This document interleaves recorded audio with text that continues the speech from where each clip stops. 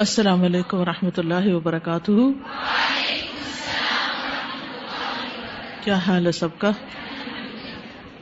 نحمده ونصلی علی رسولہ الکریم، اما بعد فاعوذ باللہ من الشیطان الرجیم.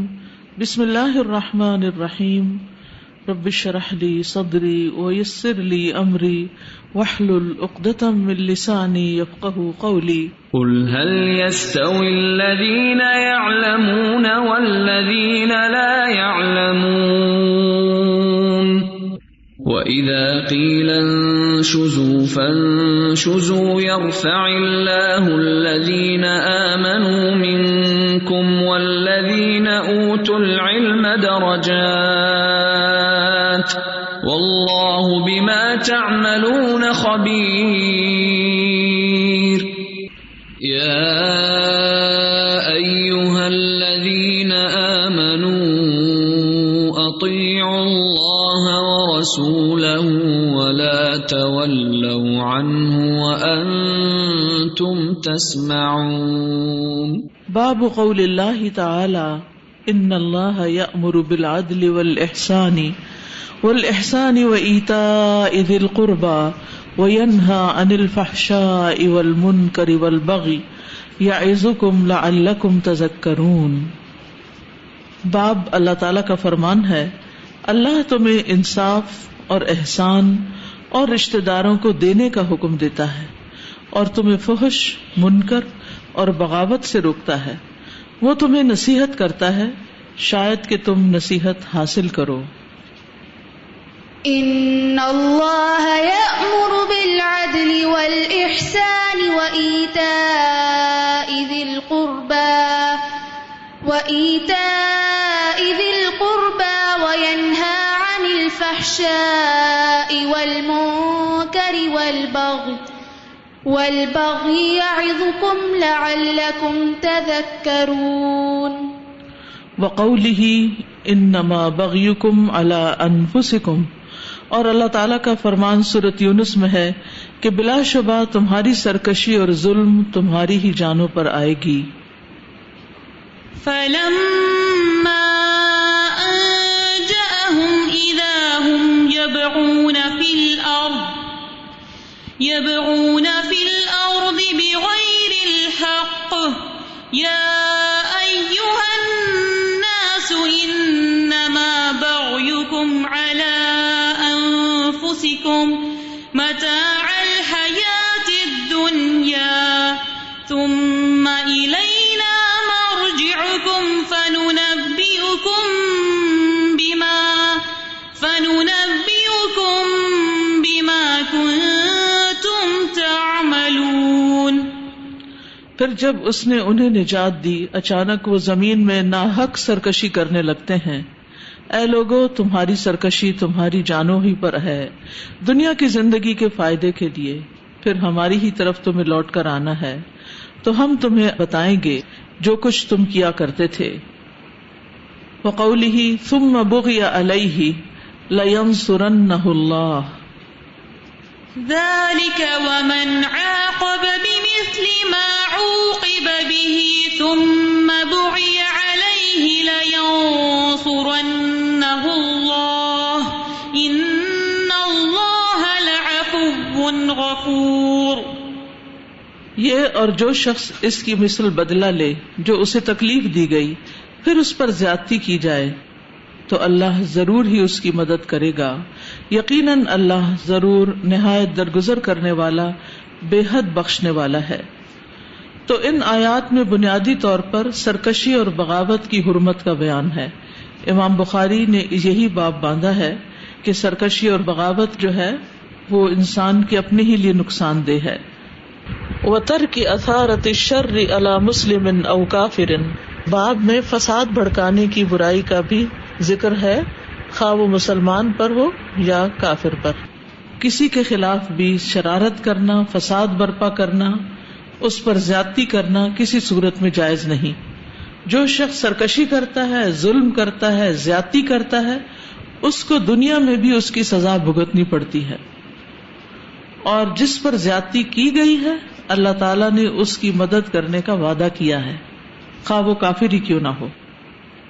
تو درج ذیل احادیث سے یہ بات ثابت ہوتی ہے. حدثنا الحمیدی حدثنا سفیان حدثنا ہشام بن عروۃ عن ابیہ عن عائشہ رضی اللہ عنہا قالت مکث النبی صلی اللہ علیہ وسلم کذا وکذا یخیل الیہ انہ یأتی اہلہ ولا یأتی.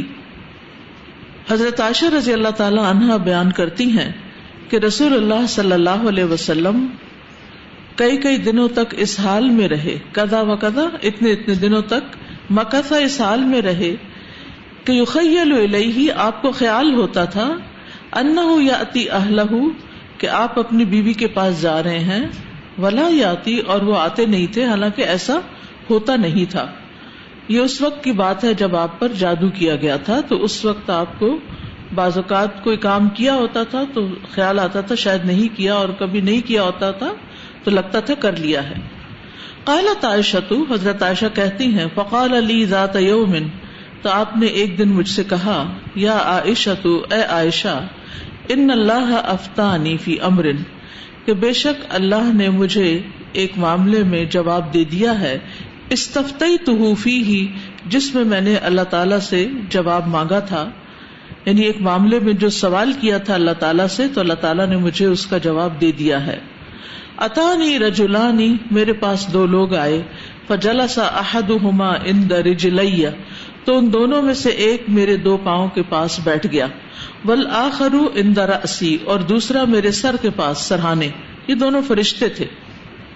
فقال الذی عند رجلی، تو وہ جو میرے پائنتی کے پاس تھا کہنے لگا، للذی عند رأسی، اس سے جو میرے سرہانے کی طرف تھا، ما بال الرجل، اس شخص کا کیا حال ہے، یعنی نبی صلی اللہ علیہ وسلم کا کیا معاملہ ہے.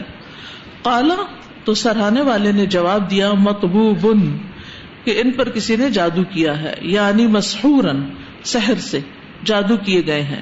قال ومن طبہ، تو اس نے کہا کس نے کیا ہے. قال لبید بن عاصم، جواب دیا لبید بن عاصم نے. قال وفیما، تو اس نے پوچھا کس چیز میں کیا ہے.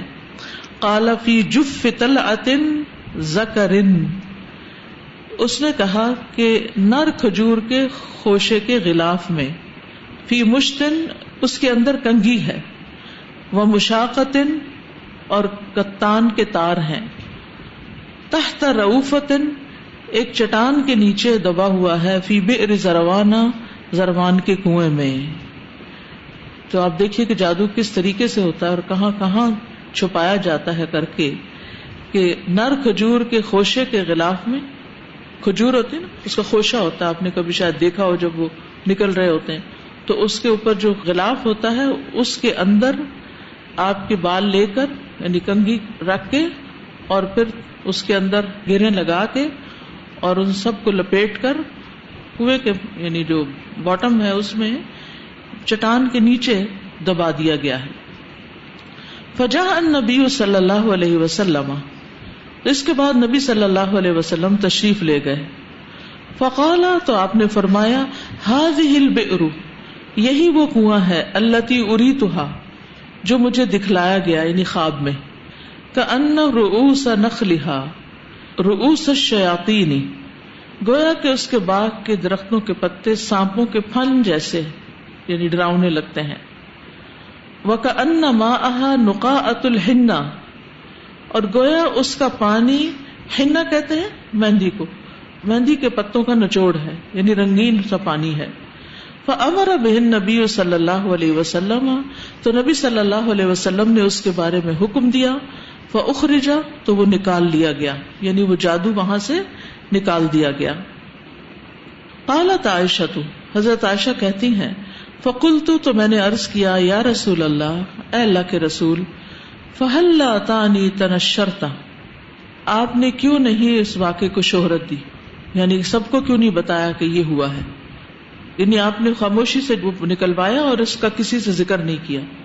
فقال النبی صلی اللہ علیہ وسلم، تو نبی صلی اللہ علیہ وسلم نے فرمایا، اما اللہ فقد شفانی، کہ اللہ سبحانہ و تعالیٰ نے مجھے شفا دے دی ہے. وَأَمَّا أَنَا فَأَكْرَهُ أَنْ أُثِيرَ عَلَى النَّاسِ شَرًّا، اور میں لوگوں میں خام خواہ شر پھیلانے کو پسند نہیں کرتا. قالت وہ کہتی ہیں وہ لبید بن عاصم رجل من بنی زریق کہ لبید بن عاصم بنو زریق کا ایک شخص تھا، حلیف لیہود جو یہود کے قبیلے سے تعلق رکھتا تھا، یعنی لبید بن عاصم یہود کے حلیف قبیلے سے جس کا نام بنو زریق ہے اس سے تعلق رکھتا تھا.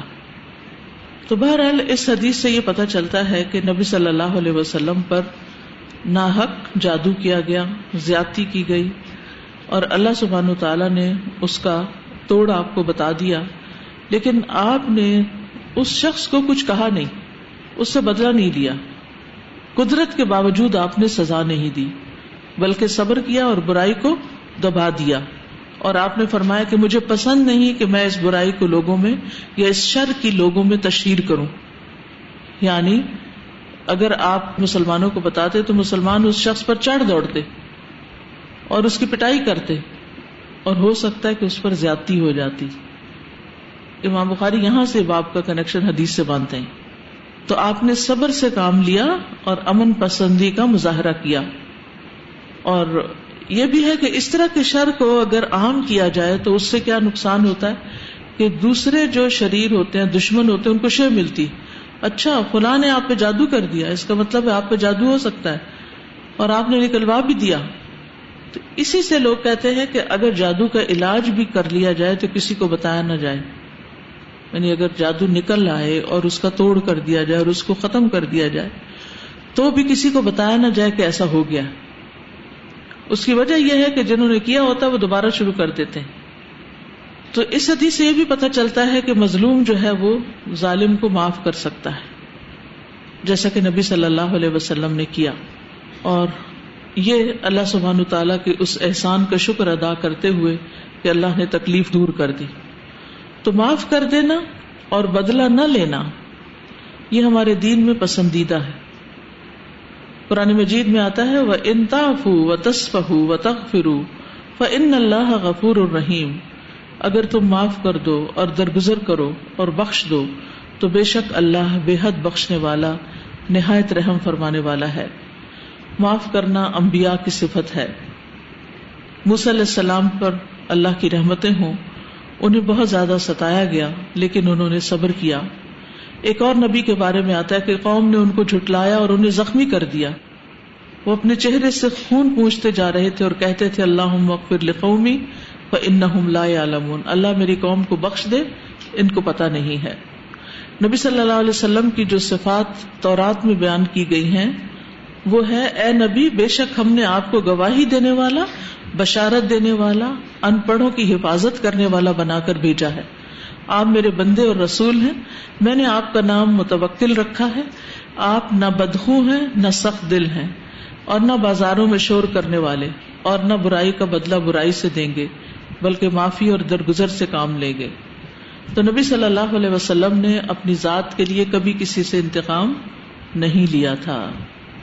ہاں اللہ کی حد ٹوٹتی تو پھر آپ سزا دیتے تھے. صحابہ کی صفت بھی یہی بتائی جاتی ہے کہ وہ جب ظالم پہ قدرت حاصل کر لیتے تھے تو معاف کر دیا کرتے تھے. پھر اسی طرح ہر بردبار انسان ایسا ہی ہوتا ہے کہ جب اس کو بدلہ لینے کی پوری طاقت حاصل ہو تو معاف کر دیتا ہے. اور جو شخص ظلم پر خاموش ہو جاتا ہے اللہ کی خاطر تو اللہ تعالیٰ اس بندے کی مدد فرماتا ہے. جیسے نبی صلی اللہ علیہ وسلم کی موجودگی میں حضرت ابوبکر کو برا بھلا کہا گیا تو آپ حضرت ابوبکر کے سکوت پر تعجب کرتے رہے، مسکراتے رہے.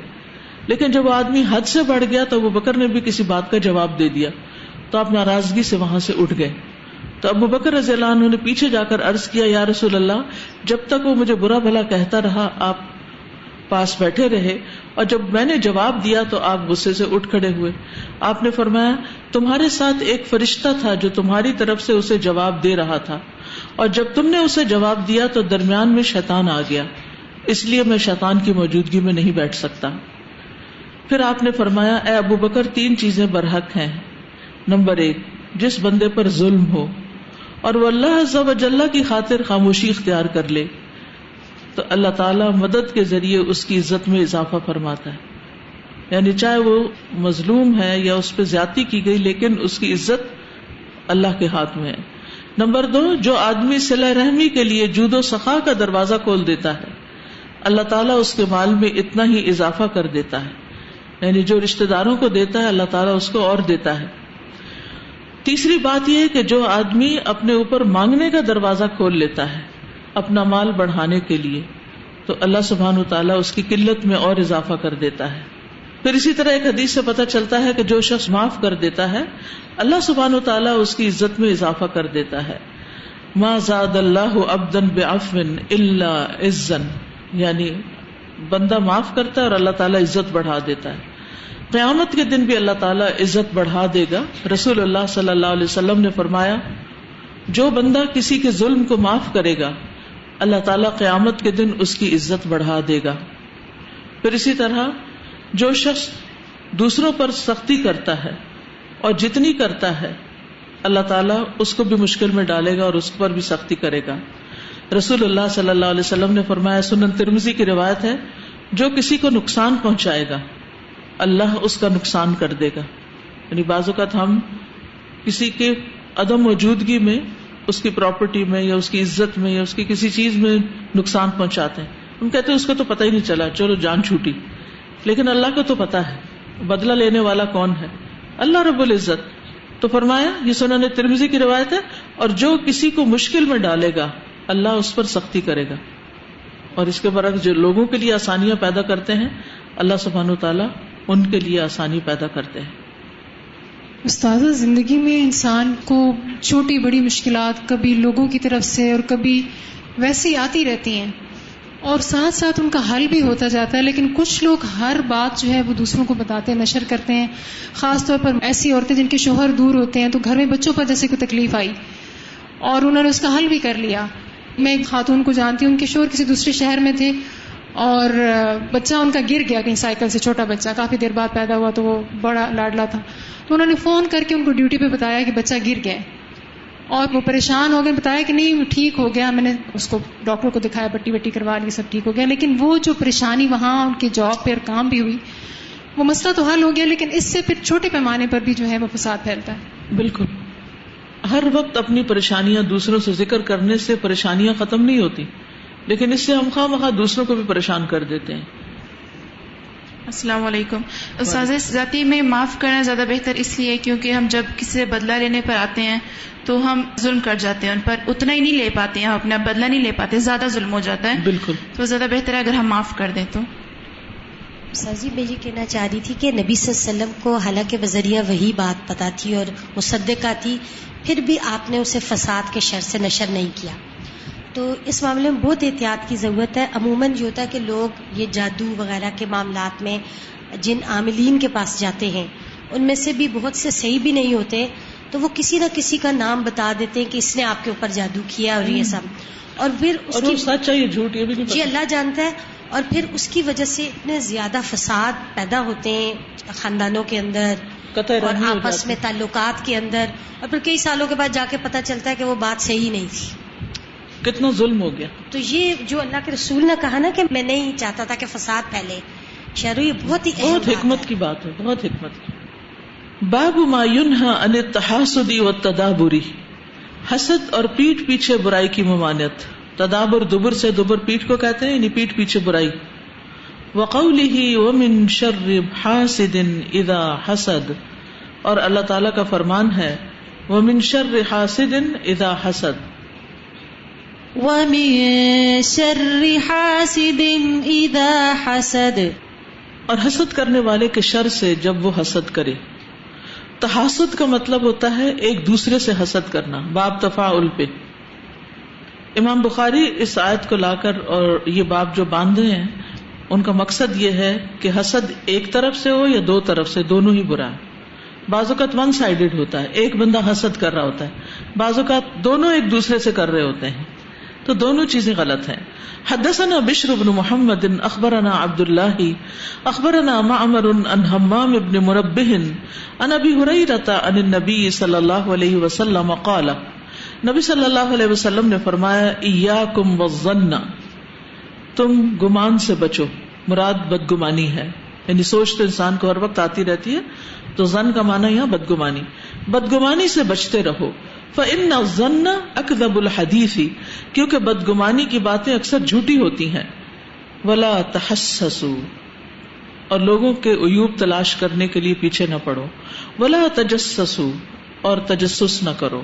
ولا تحاسدوا، اور ایک دوسرے سے حسد نہ کرو. ولا تدابروا، اور ایک دوسرے کے پیٹھ پیچھے برائی نہ کرو. ولا تباغضوا، اور ایک دوسرے سے بغض نہ رکھو. وکونوا عباد اللہ اخوانا، بلکہ اللہ کے بندوں سب آپس میں بھائی بھائی بن کے رہو. تو یہاں پر کچھ چیزوں سے منع کیا گیا ہے. سب سے پہلے بدگمانی، پھر اس کے بعد تحسس اور تجسس ہے. تجسس جو ہے کہ انسان کو کسی شخص پر تہمت کا خیال دل میں آتا ہے، پھر وہ اس کی تحقیق کرنے لگتا ہے، تو اس کی جاسوسی کرتا ہے، کھود کو ریت کرنا شروع کرتا ہے، کان لگا کے باتیں سننے شروع کر دیتا ہے، کچھ چیزیں پڑھنے شروع کر دیتا ہے. تو اللہ تعالیٰ نے ایسا کرنے سے منع کیا ہے.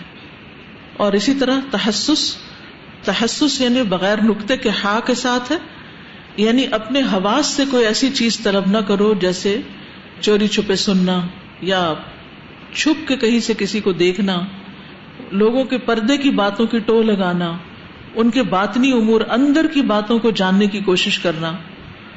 تو یہ دونوں چیزیں منع ہیں. تجسس جو ہے یہ شر کے ساتھ عام ہے، لیکن تحسس جو ہے یہ دونوں طرح سے، اچھے اور برے دونوں تجسس کے لیے تحسس کا لفظ استعمال ہوتا ہے. یعقوب علیہ السلام نے اپنے بیٹوں سے کہا تھا نا، یا بنی یذهبوا فتحسسوا من یوسف واخیہ. تو اب وہ یوسف کے بارے میں تحسس کیا ہے؟ اچھی بات ہے، جاؤ بھائی کو تلاش کرو، ٹھیک ہے. اور تحاسد، حسد سے، حسد کہتے ہیں کسی کی نعمت ختم ہونے کی آرزو کرنا. اسی طرح ایک لفظ تحاسد ہوتا ہے اور ایک تنافس ہوتا ہے. تنافس جو ہے وہ پسندیدہ ہوتا ہے، نیکی کے کام میں ایک دوسرے سے آگے بڑھنے کی کوشش کرنا، ٹھیک ہے.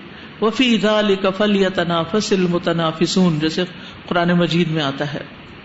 یعنی منافست جو ہوتی ہے اس میں انسان آگے بڑھنے کی کوشش کرتا ہے، اور حسد میں دوسرے کے نعمت کے زوال کی توقع رکھتا ہے. اور تدابر ایک دوسرے سے قطع تعلقی کرنے کے معنوں میں بھی آتا ہے، اور ایک دوسرے کے پیٹھ پیچھے اس کی برائی کرنے کے لیے بھی. کونوا عباد اللہ اخوانا، اللہ کے بندو آپس میں بھائی بھائی بن جاؤ، یعنی آپس کے تعلقات درست کر لو، ایک دوسرے سے دشمنی چھوڑ دو. کیونکہ دل میں اگر بغض ہو، دل میں بدگمانی ہو، اور انسان تجسس بھی کر رہا ہو اور غیبت بھی کر رہا ہو، تو پھر وہ زیادتی سے کیسے بچ سکتا ہے؟ یہاں زیادتی اور بغی اور سرکشی سے بچنے کی بات کی گئی ہے پیچھے. تو وہ اسی صورت میں ممکن ہے جب انسان ان برائیوں کو چھوڑے، ورنہ تو ظلم کرتا چلا جائے گا. اور اس میں آپ دیکھیے کہ یہ بہت سی برائیوں کی جو بنیادی وجہ ہے نا وہ حسد ہوتا ہے. حسد کی وجہ سے لوگ ایک دوسرے سے گمان برا رکھتے ہیں، پھر تجسس کرتے ہیں، پھر غیبت کرتے ہیں، پھر اور اسی طرح کی ساری خرابیاں. تو اصل روٹ کاز کیا ہوتی ہے؟ حسد. تو حسد جو ہے دوسرے آدمی پہ اللہ تعالیٰ کی نعمت کے زوال کی خواہش، کہ اس سے یہ نعمت چھن جائے، چاہے مال ہو، چاہے مرتبہ ہو، مقام ہو، علم ہو، خوبصورتی ہو، کوئی بھی چیز، کہ یہ اس کے پاس کیوں ہے، یہ اس سے ختم ہو جائے. اور اس میں ضروری نہیں ہوتا کہ حاسد یہ اپنے لیے بھی چاہے کہ اس کی ختم ہو کے مجھے ملے. وہ چاہ بھی سکتا اور نہیں بھی چاہ سکتا، لیکن لازمی چیز کیا ہوتی ہے کہ دوسرے کی نعمت کا زوال ہو جائے. تو یہ ایمان کے منافی صفت ہے، ایمان کے منافی ہے. سنن نسائی میں آتا ہے، نبی صلی اللہ علیہ وسلم نے فرمایا کسی بندے کے دل میں ایمان اور حسد دونوں چیزیں اکٹھی نہیں ہو سکتی. ابن قیم کہتے ہیں کفر کے 4 ارکان ہیں: تکبر، حسد، غضب اور شہوت. کفر کے 4 ارکان ہیں. یہ دین کو مونڈ دینے والی صفت ہے.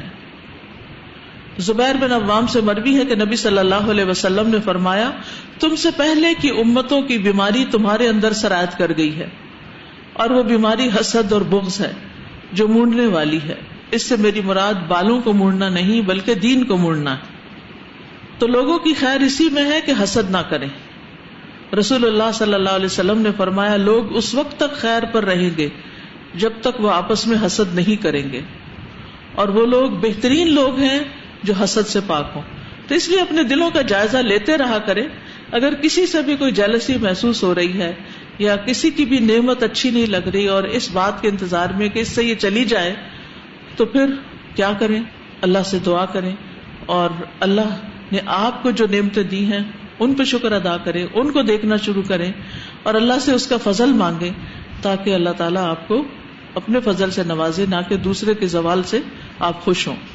تو حسد کے 4 درجات ہوتے ہیں اور ان کا حکم ہے۔ نمبر 1 یہ ہوتا ہے کہ دوسرے کی نعمت ختم ہونے کی آرزو کرنا، خود کو ملے یا نہ ملے، تو یہ انتہائی خبیث فعل ہے۔